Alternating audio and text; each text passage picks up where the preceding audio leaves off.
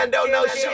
Hey guys, how you doing? Well, it's been a while. Had to take a little break, moved, so I'm gonna put together a new studio here. But you know what? It's time. It's time to get back to a little bit of normal anyway, or whatever normal you can find out there. And this is episode 26. I'm super happy to have Mr. Paul Carnello on the show today. Paul has been playing in Montreal for a long, long time. Used to have a band called the Vendettas. Then he went on to a solo career, both in French and English, and much, much more. And yeah, just can't wait to get on this. So listen, the PayPal link is underneath for the Be a Producer program. Any donation, whether it's 25 cents and higher, you'll be credited as a producer of the next episode. That's a direct way to support the show here. And don't forget to hit subscribe to the channel. It really does help. And let's do this. Yay! Boom! K-Man don't know shit. And we are on. Paul, how are you doing, brother? Doing okay under the circumstances. Yeah, it's quite the time we're living in, eh? I know, Who would have thought this? I know. How- It's been how are it's you- been crazy. You're at home right now in your family home and stuff, right? Has the curfew started yet? It has 8 o'clock and Montreal's in lockdown. Man, it's crazy. Have you seen some of the images around town, like ghost town, right? Yeah, I know. It's I never thought this was gonna happen in Montreal. I didn't think it was plausible, but of course, all the half measures up until now has led to this. Well, that's it. It's funny. Right before going on here, I was seeing some friends, and everybody has different points of view and really a lot of frustration. And I understand how everybody feels, but like you say, I mean, at this point, I'm not sure if it's the be all end all and the cure or anything like that. But I mean, yeah, if something's got to happen, at least they're trying. You know what I mean? I'm not saying they got it right or anything like that, but there is no good answer. No, it's there's no easy way out of this thing. It's just, I feel like if if the cat government hadn't been doing so many, like I said, half measures, it's like the idea is it's every time that they notice like, oh, we should do something. They're like, well, people haven't finished their Christmas shopping, so we better let them, it's like if we had just done this in December or originally, if we had done a real lockdown, we would be in a very different situation. I always wonder, like, if we did a real lockdown right at the start, like, what would happen? I mean, if everything was 100% lockdown for, say, 3 weeks, because, to allow for that 2-week period when people aren't sure, like, what would have happened? I don't know. But, as far as like staying open and half measures for the economy, I'm not sure that really worked out in their favor in the end, I know. I love all these, like, I've heard about these countries that did like a pause and they nobody had to pay rent. Nobody had to pay their mortgage. Everybody, like, everything's like, just keep going. It's just like, and nobody's going to lose money. We're just going to pause for a moment. Yeah. I think that was that sounds like the most compassionate way forward. But of course, nobody does that. Exactly. And I mean, like, it's funny. It's one of these times where you can't ignore politics either. I mean, even if you want to, because like what a time, no matter what decision is made, probably half the population is going to be really pissed off, no matter what's done. Absolutely. Yeah, but no, we're living history, that's for sure. Well, that's what I keep reminding myself. It's like even watching all this stuff happen in the States, it's kind of like it's as scary as it feels and as like tumultuous as it is, and how frustrated I am sometimes with like sitting here yelling at the Twitter feed. It's interesting to be living through a time that is, I think, going to be really historically interesting. Like, people are going to be like, in like 30 years, we're going to be looking back at this going like, holy shit, we were there. Well, that's it. I mean, this is going to be spoken about. I mean, just look what's happened. This pandemic, the States, the whole world. I mean, really, it's not isolated to North America either. I mean, the whole world is going to be talking about it for a very long time, and, some countries tried one strategy, another, like, you can't really even judge that much. I mean, as long as you're convinced they're trying. I mean, in some cases, maybe they aren't trying, and that can be frustrating and upsetting and all that, and rightfully so. But, just right now, it's just everybody's got to fucking breathe a little bit too, right? Like, I'm sensing the panic, the anger, the anxiety. It's fucked up, man. Hey, Big D, he's the first, right, ever? 2 times he won. the impeachments. Yeah. He's a unique case of God, like a god awful politicians. I can't even, because I listen. You know, like I'm a political artist, so like half the time I'm like I got arts on the brain, and the other half of the time it's politics. But like I can't even believe it took this long. What I'm shocked by is how for Americans to like just understand the gravity of what a jackass, what a piece of shit Donald Trump is. You know, like it took this long for it to all forget. And everybody's talking about, oh, well, why do it now? There's only 7 days left. Well, Jesus, we should have done this day one. That man was espousing fascist views from the beginning of his term. We should have known, and we should have done something. Anyway, I've been posting a lot about it. Like, I don't know about you, but I know like the obsession too. I mean, it's hard not to when everything's so fun. I can't tell how many times I posted something, I get all, in my moment. I go back and I delete it because I don't want it on my fucking page. Yeah, and like I try to clear my mind a bit, I know, all the bad vibes. Plus you find out how many weird QAnon friends you have. You're like, how the hell, how in the fuck did some QAnon idiot end up being my friend? I have no idea. But that's what sometimes I do it just to find out, and then I'm like, okay, quietly delete.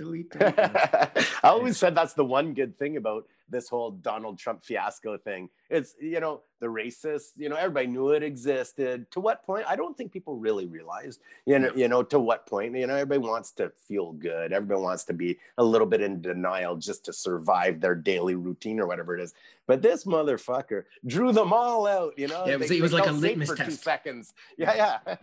It's exactly. Like we saw everybody's true colors for like a couple moments there, But But I mean, like I watched the whole impeachment thing today, and it was just like the whole time I'm just sitting there and like I'm such a frustrated. I've reached such a level of frustration that I'm like, I want to just reach in the screen every Republican and just shake the shit out of them. Anyway, it's worthless here. It's basically just like it's like watching the circus. You know what I mean? Like, that's it.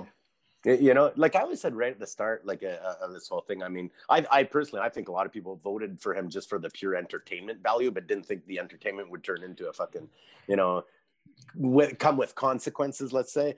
But I always said, like, who the hell wants to fucking have the richest spoon-fed pieces of shit of the world as leaders? You know what I mean? Like, just at that's what I don't really get, because like I'm sure a lot of, and I don't want to just zero in on Donald Trump because it's almost too easy, you know what I mean?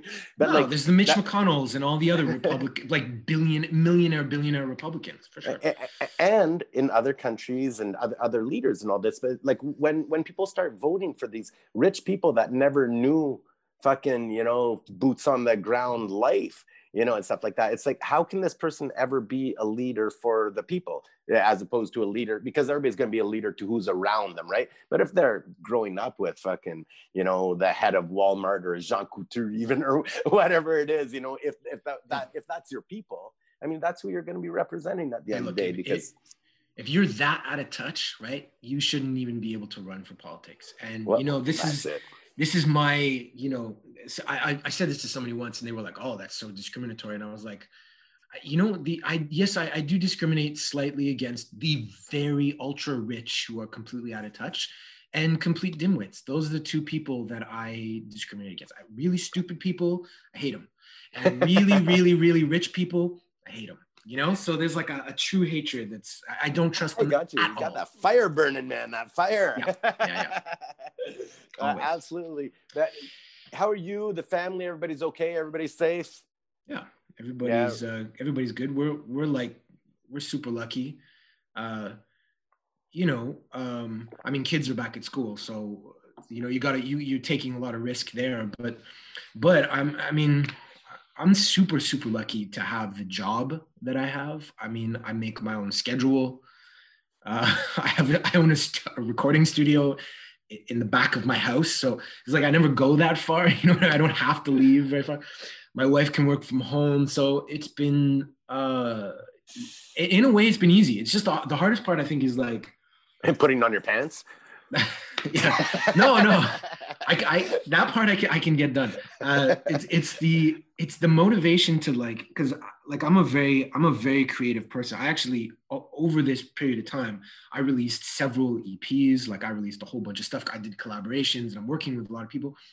But the thing is, like, what's really hard is putting things on hold. You know what I mean? Like, cause like I would have released a record in 20, like I had it all ready to go. Like I'm always working on the next thing, And so it's just having to press pause on something that it's like, well, now this is something that I wanted to release last year, and I'm gonna think about doing it this year. You know, it's like, and not being able to tour, and not being able to promote, and not being able to plan.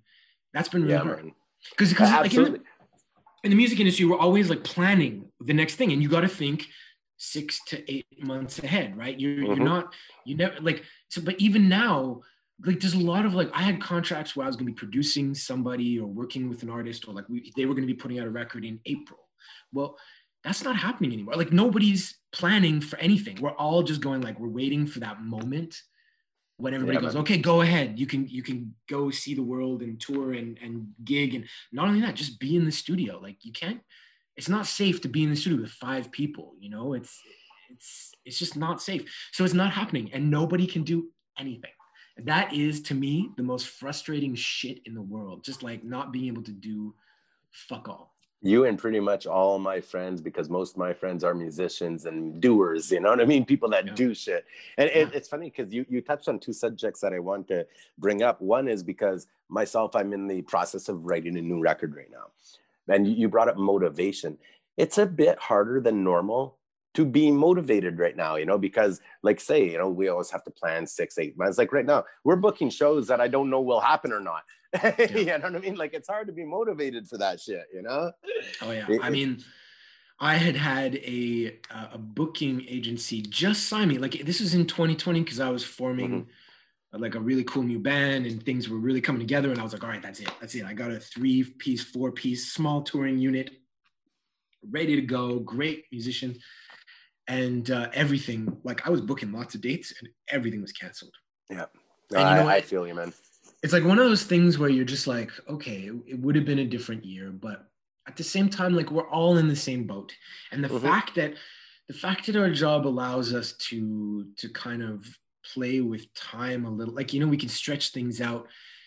It's who I feel the most bad for, I like in the arts, at least in the music scene, especially, are people who are kind of on that borderline that weren't making a living off of music yet, just quite yet. You know what I mean? Like they were just there. It's like to coast for an entire year.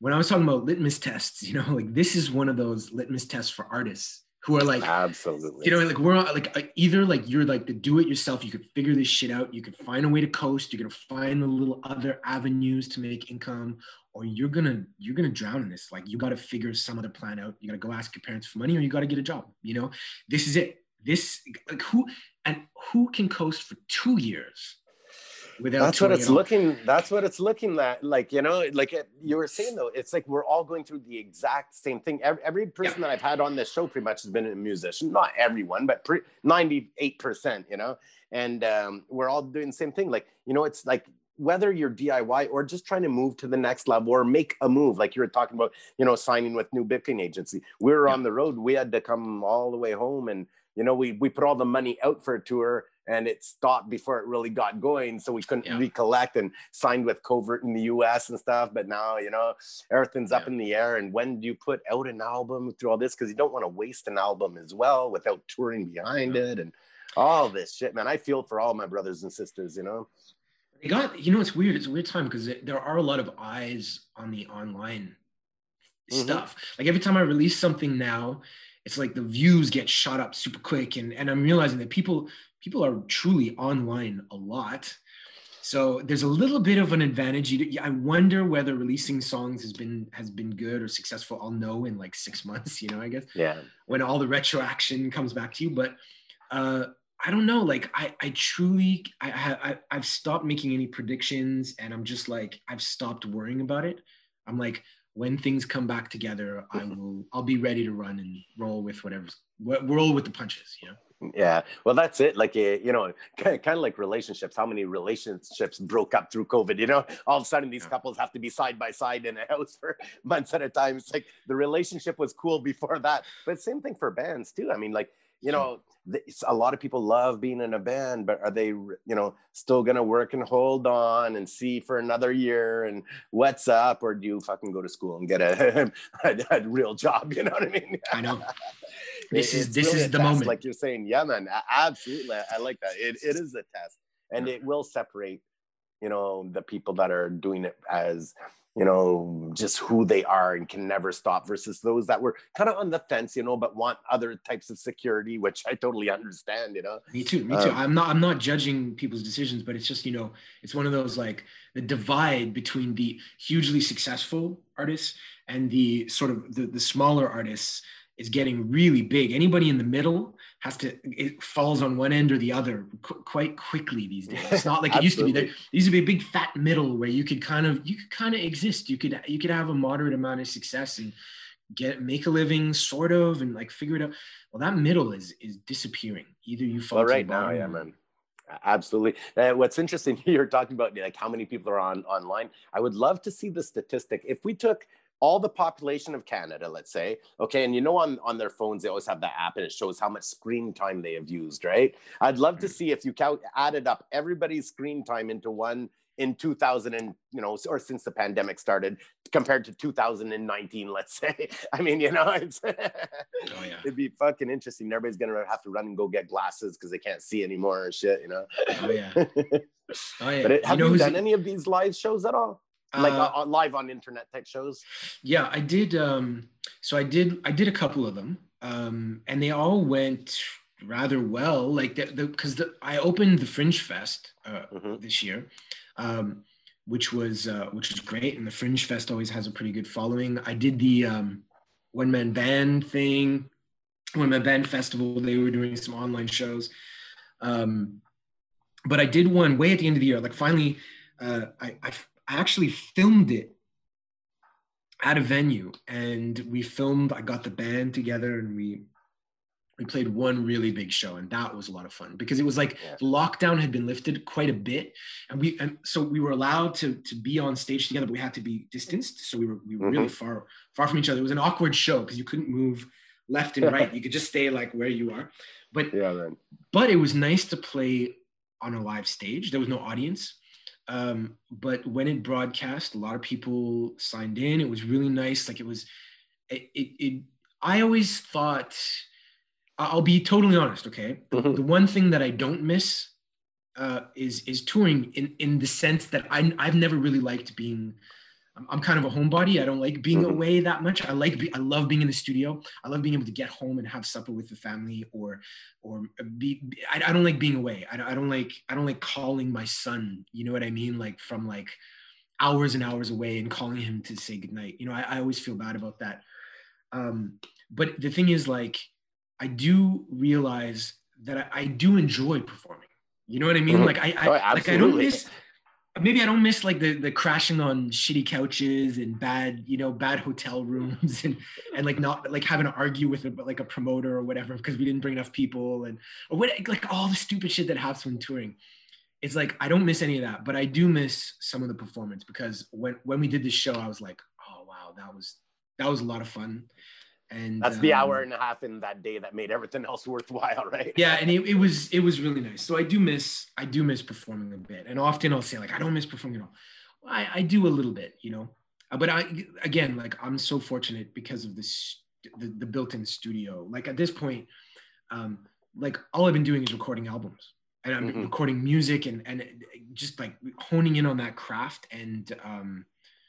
I'm getting really, really sharp at this. You know what I mean? Like I'm becoming a producer in a way that it kind of sped up that process. I'm really spending a lot of time and like recording and dicking around in the studio and figuring shit out and figuring my space out really, really profoundly. So it's been that in that way. I've made this time useful at least. You know.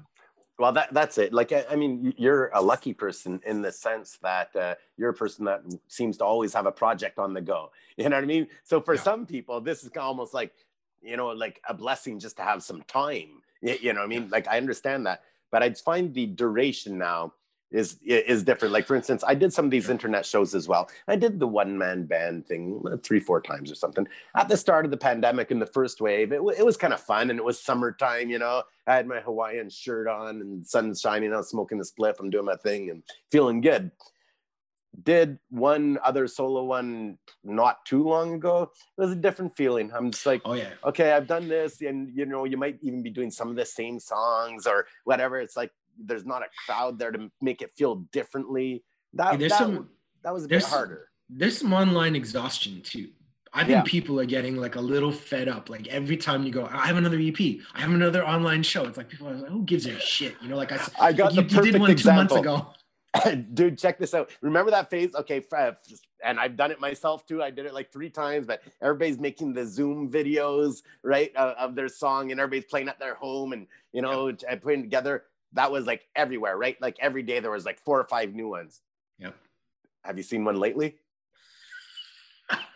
I saw one this week compared to like, you know, 50 in the first wave. Everybody's burnt the fuck out on that shit. And it's cool for 5 seconds too, because even as a viewer, they all look the same. Yeah, the music's different and you like it and you dig it, you know, but I think there's a lot of burnout, and basically is what I'm saying as well, you know. Oh, there's without a doubt there's burnout. But you know what? Honestly, I think even the creative process, I think you might be right, you know, about it's kind of slowing down. Like in the sense that like, okay, look, I've been working in the studio. So the technical side, I'm really working it. It's cool. But I've noticed one thing, like I am an explosively creative person. Okay. So I write, in a typical year, I'll write, you know, 3 to 4 poems, which could easily become lyrics for a song a day. And I will write maybe 3 or 4 songs a week.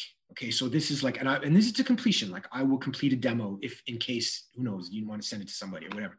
Yeah. So I'm constantly writing, and in the last little while, I got to admit, like I'm looking at my poetry. And I've always been driven by the lyrics first, and I'm looking at my lyric books, my poetry books. You know, in the old days, I would, you know, at the end of the day, I'd finish something at 2 o'clock in the morning, whatever, and I would go to a bar and have a pint and just watch the world go by me and write, like compose. Basically, I'd sit there and write a song or write lyrics to something. But I'm looking at my poetry books, and I'm like telling you, like the output is like 1/5 of what it was the year where I was able to go out and observe the world and get inspired.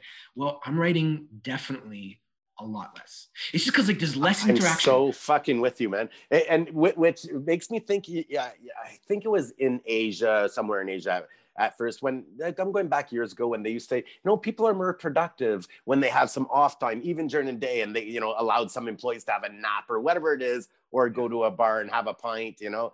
But it really shows that when you take those things away, even though you have more time to work, you're not necessarily producing more, right? Exactly. And isn't that the difference? Isn't that like I'm not an introvert, right? So I think it maybe just is about like what you feel energized by. You know, introverts are like when they get home, they get re-energized and they get away from people. You know, a party will stress them out.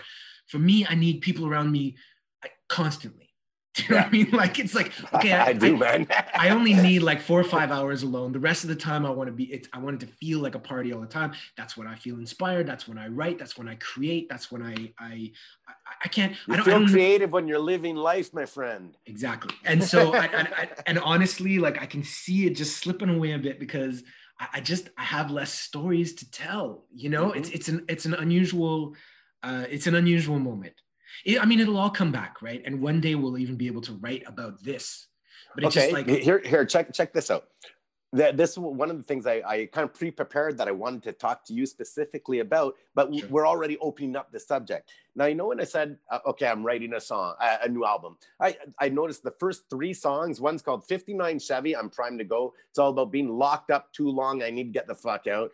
Another one is called I'm Best When I'm on the Road. You see where I'm going, right? Like, but I'm kind of, I don't want to write every song in this album about being, you know, stuck in and wanting to get back on the road and all this kind of thing. So as a songwriter that has later on, I do want to go over this also, kind of your backstory, but I know you've been in bands. I know you've sang in French. I know you sing in English. I know you do solo stuff. I know you work with other artists. I know you produce. I know you record. You do all kinds of amazing shit, okay? Now, thank you. When you are in a rut, because it's not true that we're always constant, right? What tricks do you have when you're in a rut and you need to produce something, but you're just not feeling motivated? What do you do? There are moments, I'm not denying that there are moments where I sit there in front of the screen and I'm like, I gotta make this thing, the deadline's this weekend, and I gotta make this song. And it's not coming to me. I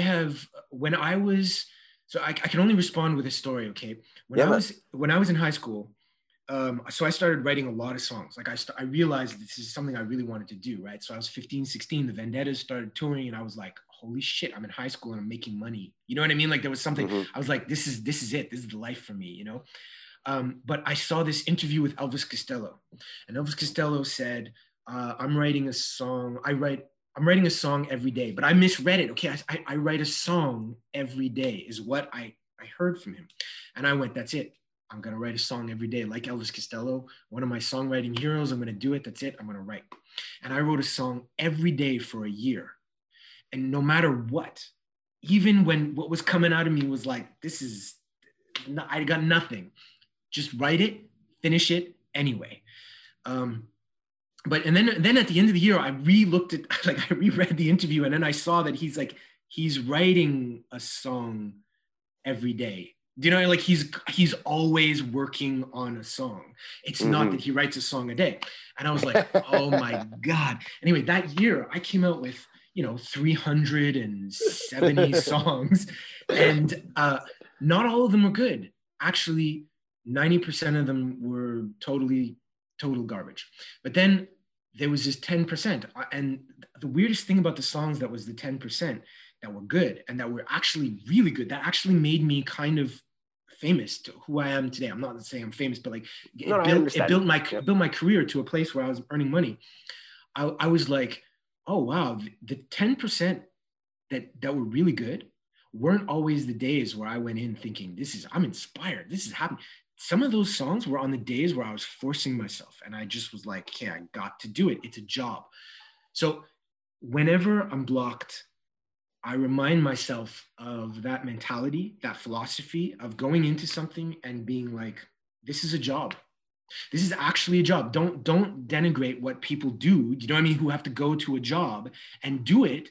Even the days that it feels like garbage, they're hungover, they hate it, they hate their work, they hate their coworkers, they still sit there and they still force themselves to do it.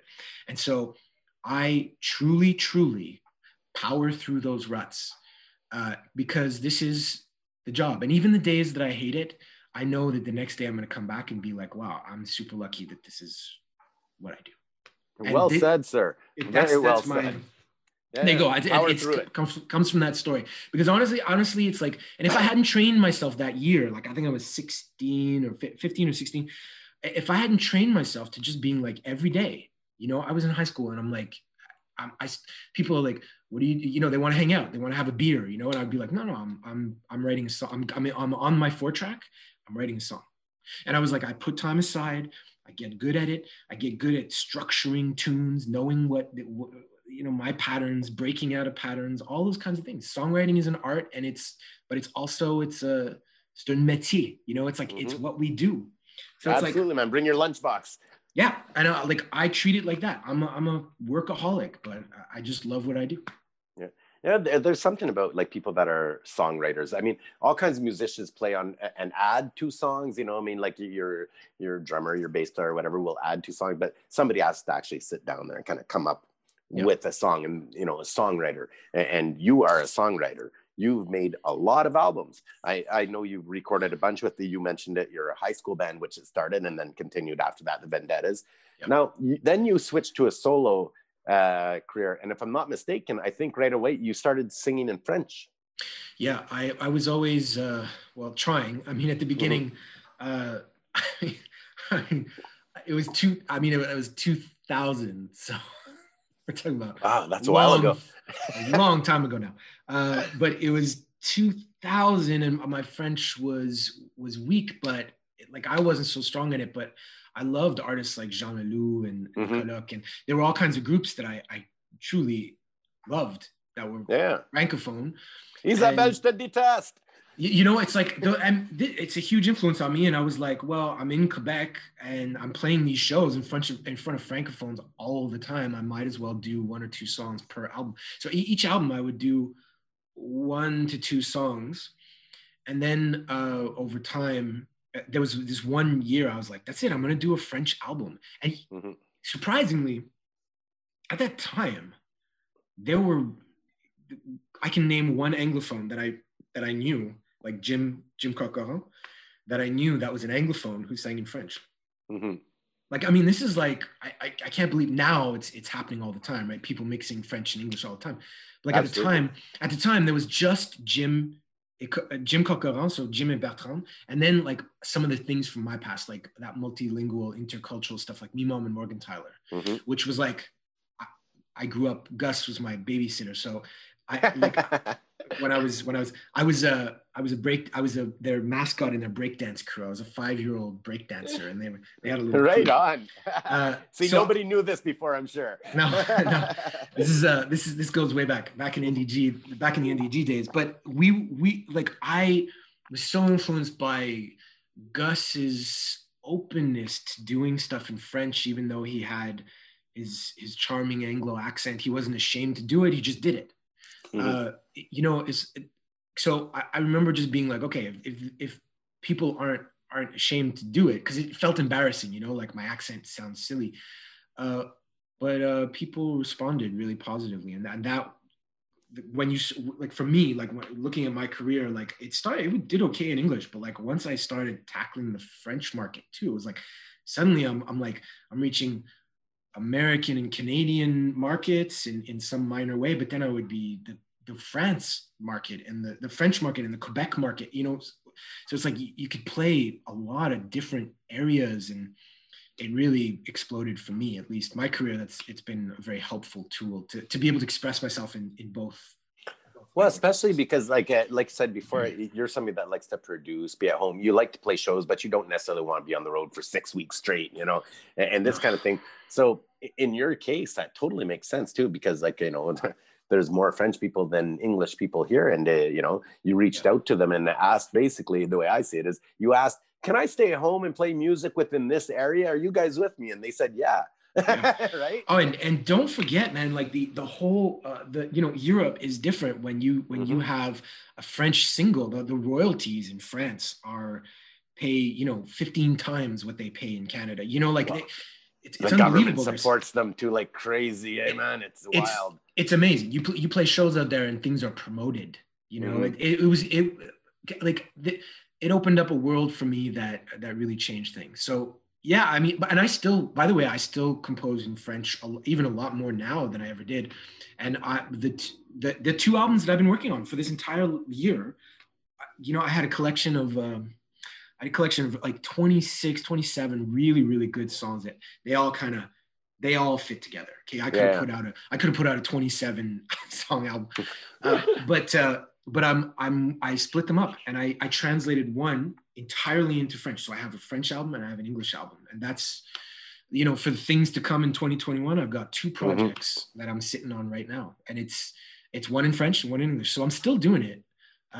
It just gets less notoriety, I think, because so many people are doing it now. You get francophone singing in English, you get anglophone singing in French. You're getting a lot of those like mixed songs, just enough to get francophone radio play, and just enough. And to even get TV shows too. Isn't that cool? I don't. There. What is it? War of the Worlds. There's a new War of the Worlds a TV show that came out. I think it's so cool, man. Half the characters are in France and half the characters are British.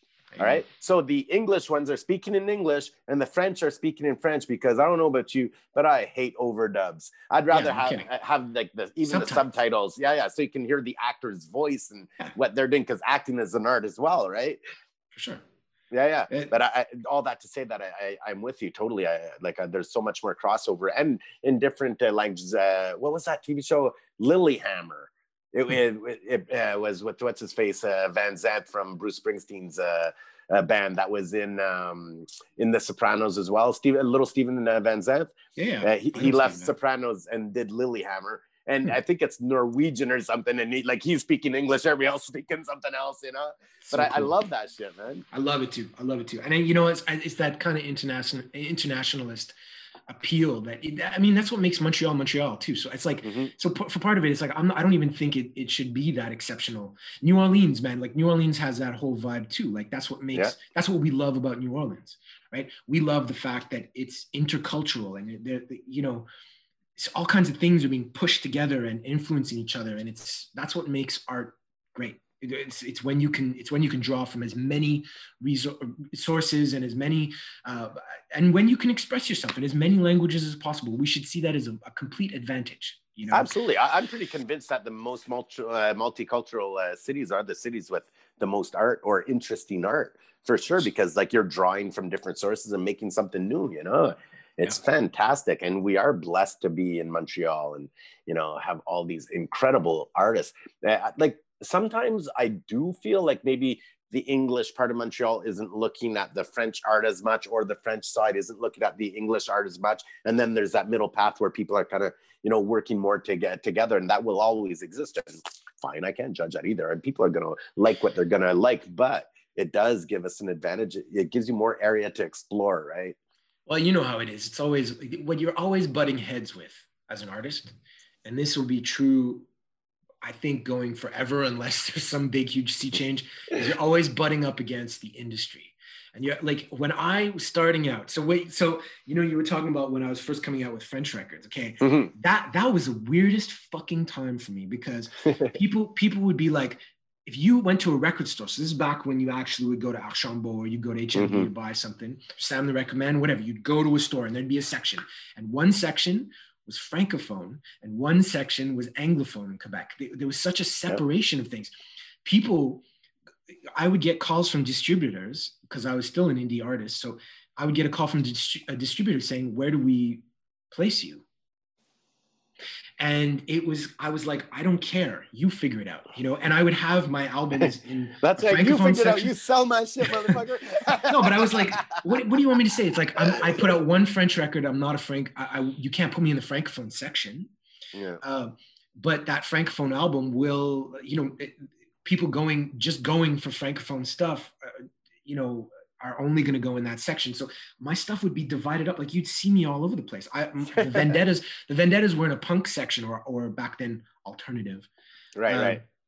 And then, you know, my solo stuff would be in the folk Anglophone section, and my Francophone stuff would be in the pop Francophone section. Like it was chaos, you know, and you couldn't get all my shit in one place. So it's like, that was it, and that's what you were butting up against. You were butting up against radio stations that were set up to protect a certain language, or English stations that seemed to know absolutely nothing about the Francophone culture that's here. Or you would butt up against these old vestiges of the industry, these old boys clubs trying to protect everything they had for as long as they could.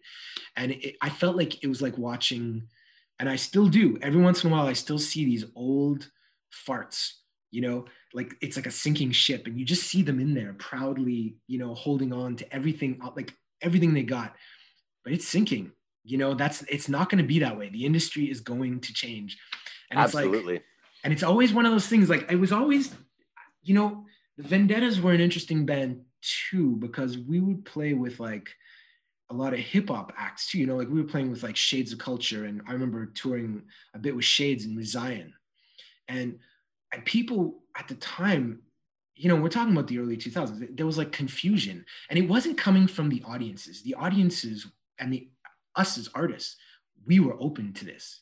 The idea of Kutta and the Vendettas, it made sense. Punk rockers and reggae, you know, dancehall and punk rock has been fusing since the beginning. But it's like, it was the industry that was always like, I don't know if this is going to work. I don't know if this is going to, it's just like, you want to be like, look, I'm the artist. I tell you what to do. You don't tell me what to do. You're an idiot. You're some intermediary who graduated from business school. I know what people want. You know what I mean? Like I'm here performing for people and writing, and I'm here absorbing all of it. We all want to mix and mingle, and the industry is always the last place that budges. But what's interesting right now, compared to then, what I'm totally hearing here is that you're perfectly right. Okay, because like what happened is all these major changes in the artists happened, and the industry wasn't prepared to adapt or move at all. They had very firm boxes. But here right now, today, we're seeing it again too. Like, you know how we're talking about all the streaming sites, whether it's Spotify, Apple Music, whatever it is, okay? There's all kinds of that shit. There's bigger ones and smaller ones. And they were kind of always on the side and smaller than, you know, playing live music was bigger revenue, radio was bigger revenue. But here we are in a pandemic. All of a sudden, they are the biggest. Yeah. But because they were so on the side, they, you know, the whole thing about, oh, Spotify doesn't pay well and stuff, nobody really cared too much because that wasn't their primary source. But now all of a sudden, we're realizing that, wait a minute, these streaming sites might end up being the primary source. So now, you know, shit has to, they're change, getting away, you know? They're getting away with murder right now. Just like labels did back in the day before internet. You know, it's exactly the same type of revolution. Oh yeah, and they are going to hold on to this old model of the idea that they're not, you know, that they're not broadcasters or something. Do you know what I mean? Like they're always going to say like it's sales, so we can, you know, you have to sign to whatever deal that we have. They're going to hold on to that right up until they drown in lawsuits. And then it's fucking robbery. All they are is a bunch of people typing in code in a computer and choosing colors. That's all they do. This has been the industry for forever. You get somebody coming in with some kind of innovation, some kind of like intermediary position. They go and make as much money off of the people who actually create the content, and then they fuck off with all the billions of dollars. I mean, this is what when I was first joining Twitter. I mean, like, I don't want this to be like a big bashing of new technologies. I'm on everything, okay? I'm on every single thing. I've peed in every corner too, man. It's okay. I'm not in TikTok yet, but you know. I just downloaded the app. I didn't open it or sign in, but I did download the app today. Well, get ready for like dance routines and stuff. Yeah, I don't think I'm gonna go all the way. But I remember when I got up on Twitter, I was like, okay, so when is Twitter gonna start paying us for all this content? You know, because it's like, man, you're the first person I ever heard say that. And does that make sense? Yes, it does. Of course it does. You should be paid when you're on there. You're publishing, it's like a blog or opinions. You're publishing your shit. You're making somebody billions and billions and billions of dollars. Without you, me, anybody in the world. They would not even exist. They could be paying us even like a minimal salary to have an account, and they would still be billionaires. It's just like, it's an incredibly frustrating system. But this is the way it's gone. Look at MySpace. Look at all the Napster. Remember, like, there's always some shitty new thing that lasts 10 years, 20 years, and then it disappears. Yeah, absolutely. I can't wait for the moment where we're looking back on Facebook and we're like, remember that thing, Facebook? And we'd be like, man, there were like congressional hearings, and you know, like people were talking about it, like, and that guy Zuckerberg, remember, and he's some billionaire living in LA, you know, and it turns out he was an alien. yeah, he was one of the lizard people. That's right, exactly. You know, we all knew it, but nobody would actually come out and say it, right?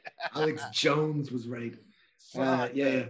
But yeah, it's always been that way, and it's free market capitalism. It's a problem. Listen, you're busy as hell, and I know we still have a bit of time here, but I want to know what you're up to now and what's coming up, man. Because like we could look backwards, but you know what? Fuck the past. All right, you have tons of albums that are all awesome. Everybody out there, he has tons of albums that are all awesome. What's coming up next? Thanks. I'm gonna put that in my press kit. That's right. So right now, me and my brother came out with records. So me and my brother have a group called Skinny Bros. Nice. And we somehow, and it was a Herculean effort to do this, but we miraculously put out an album in December.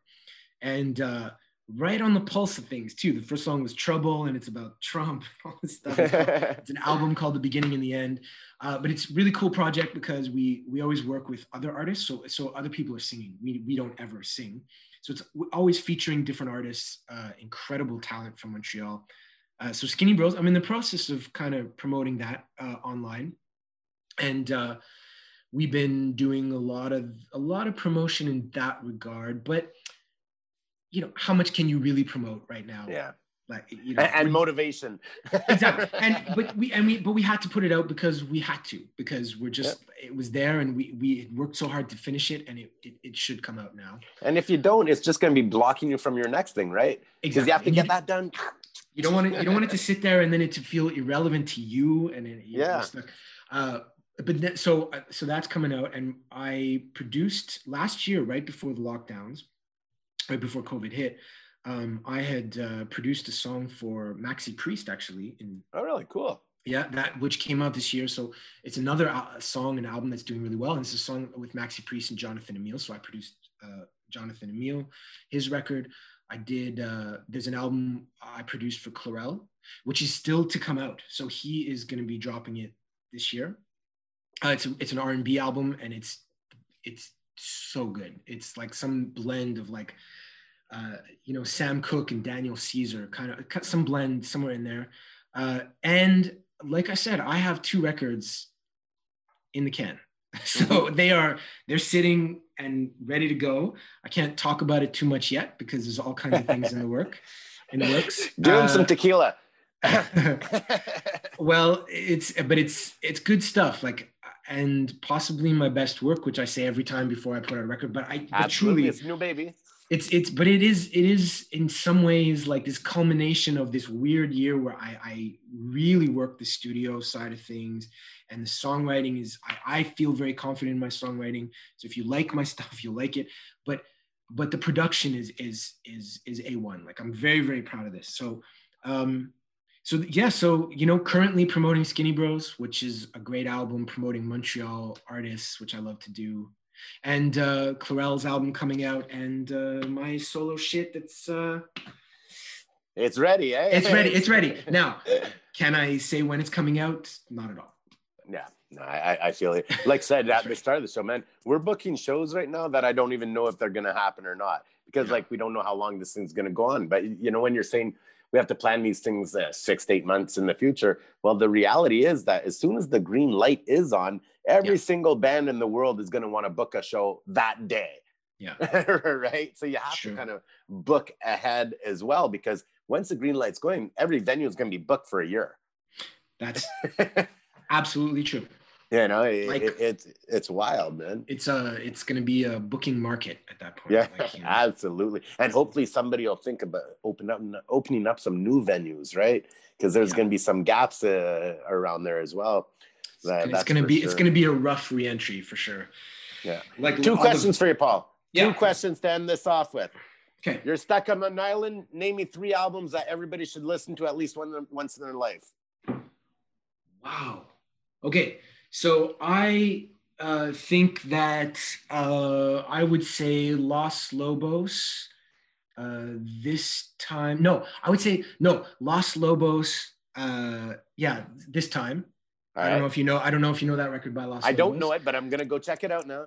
Okay, I would say the Posthumous Prince album. Do you remember the Posthumous Prince album that came out after he died, about his demos, all the demos that he had written for other people from the vault, right? Yeah, this album is so beautiful. It's like his solo piano stuff. I absolutely loved it.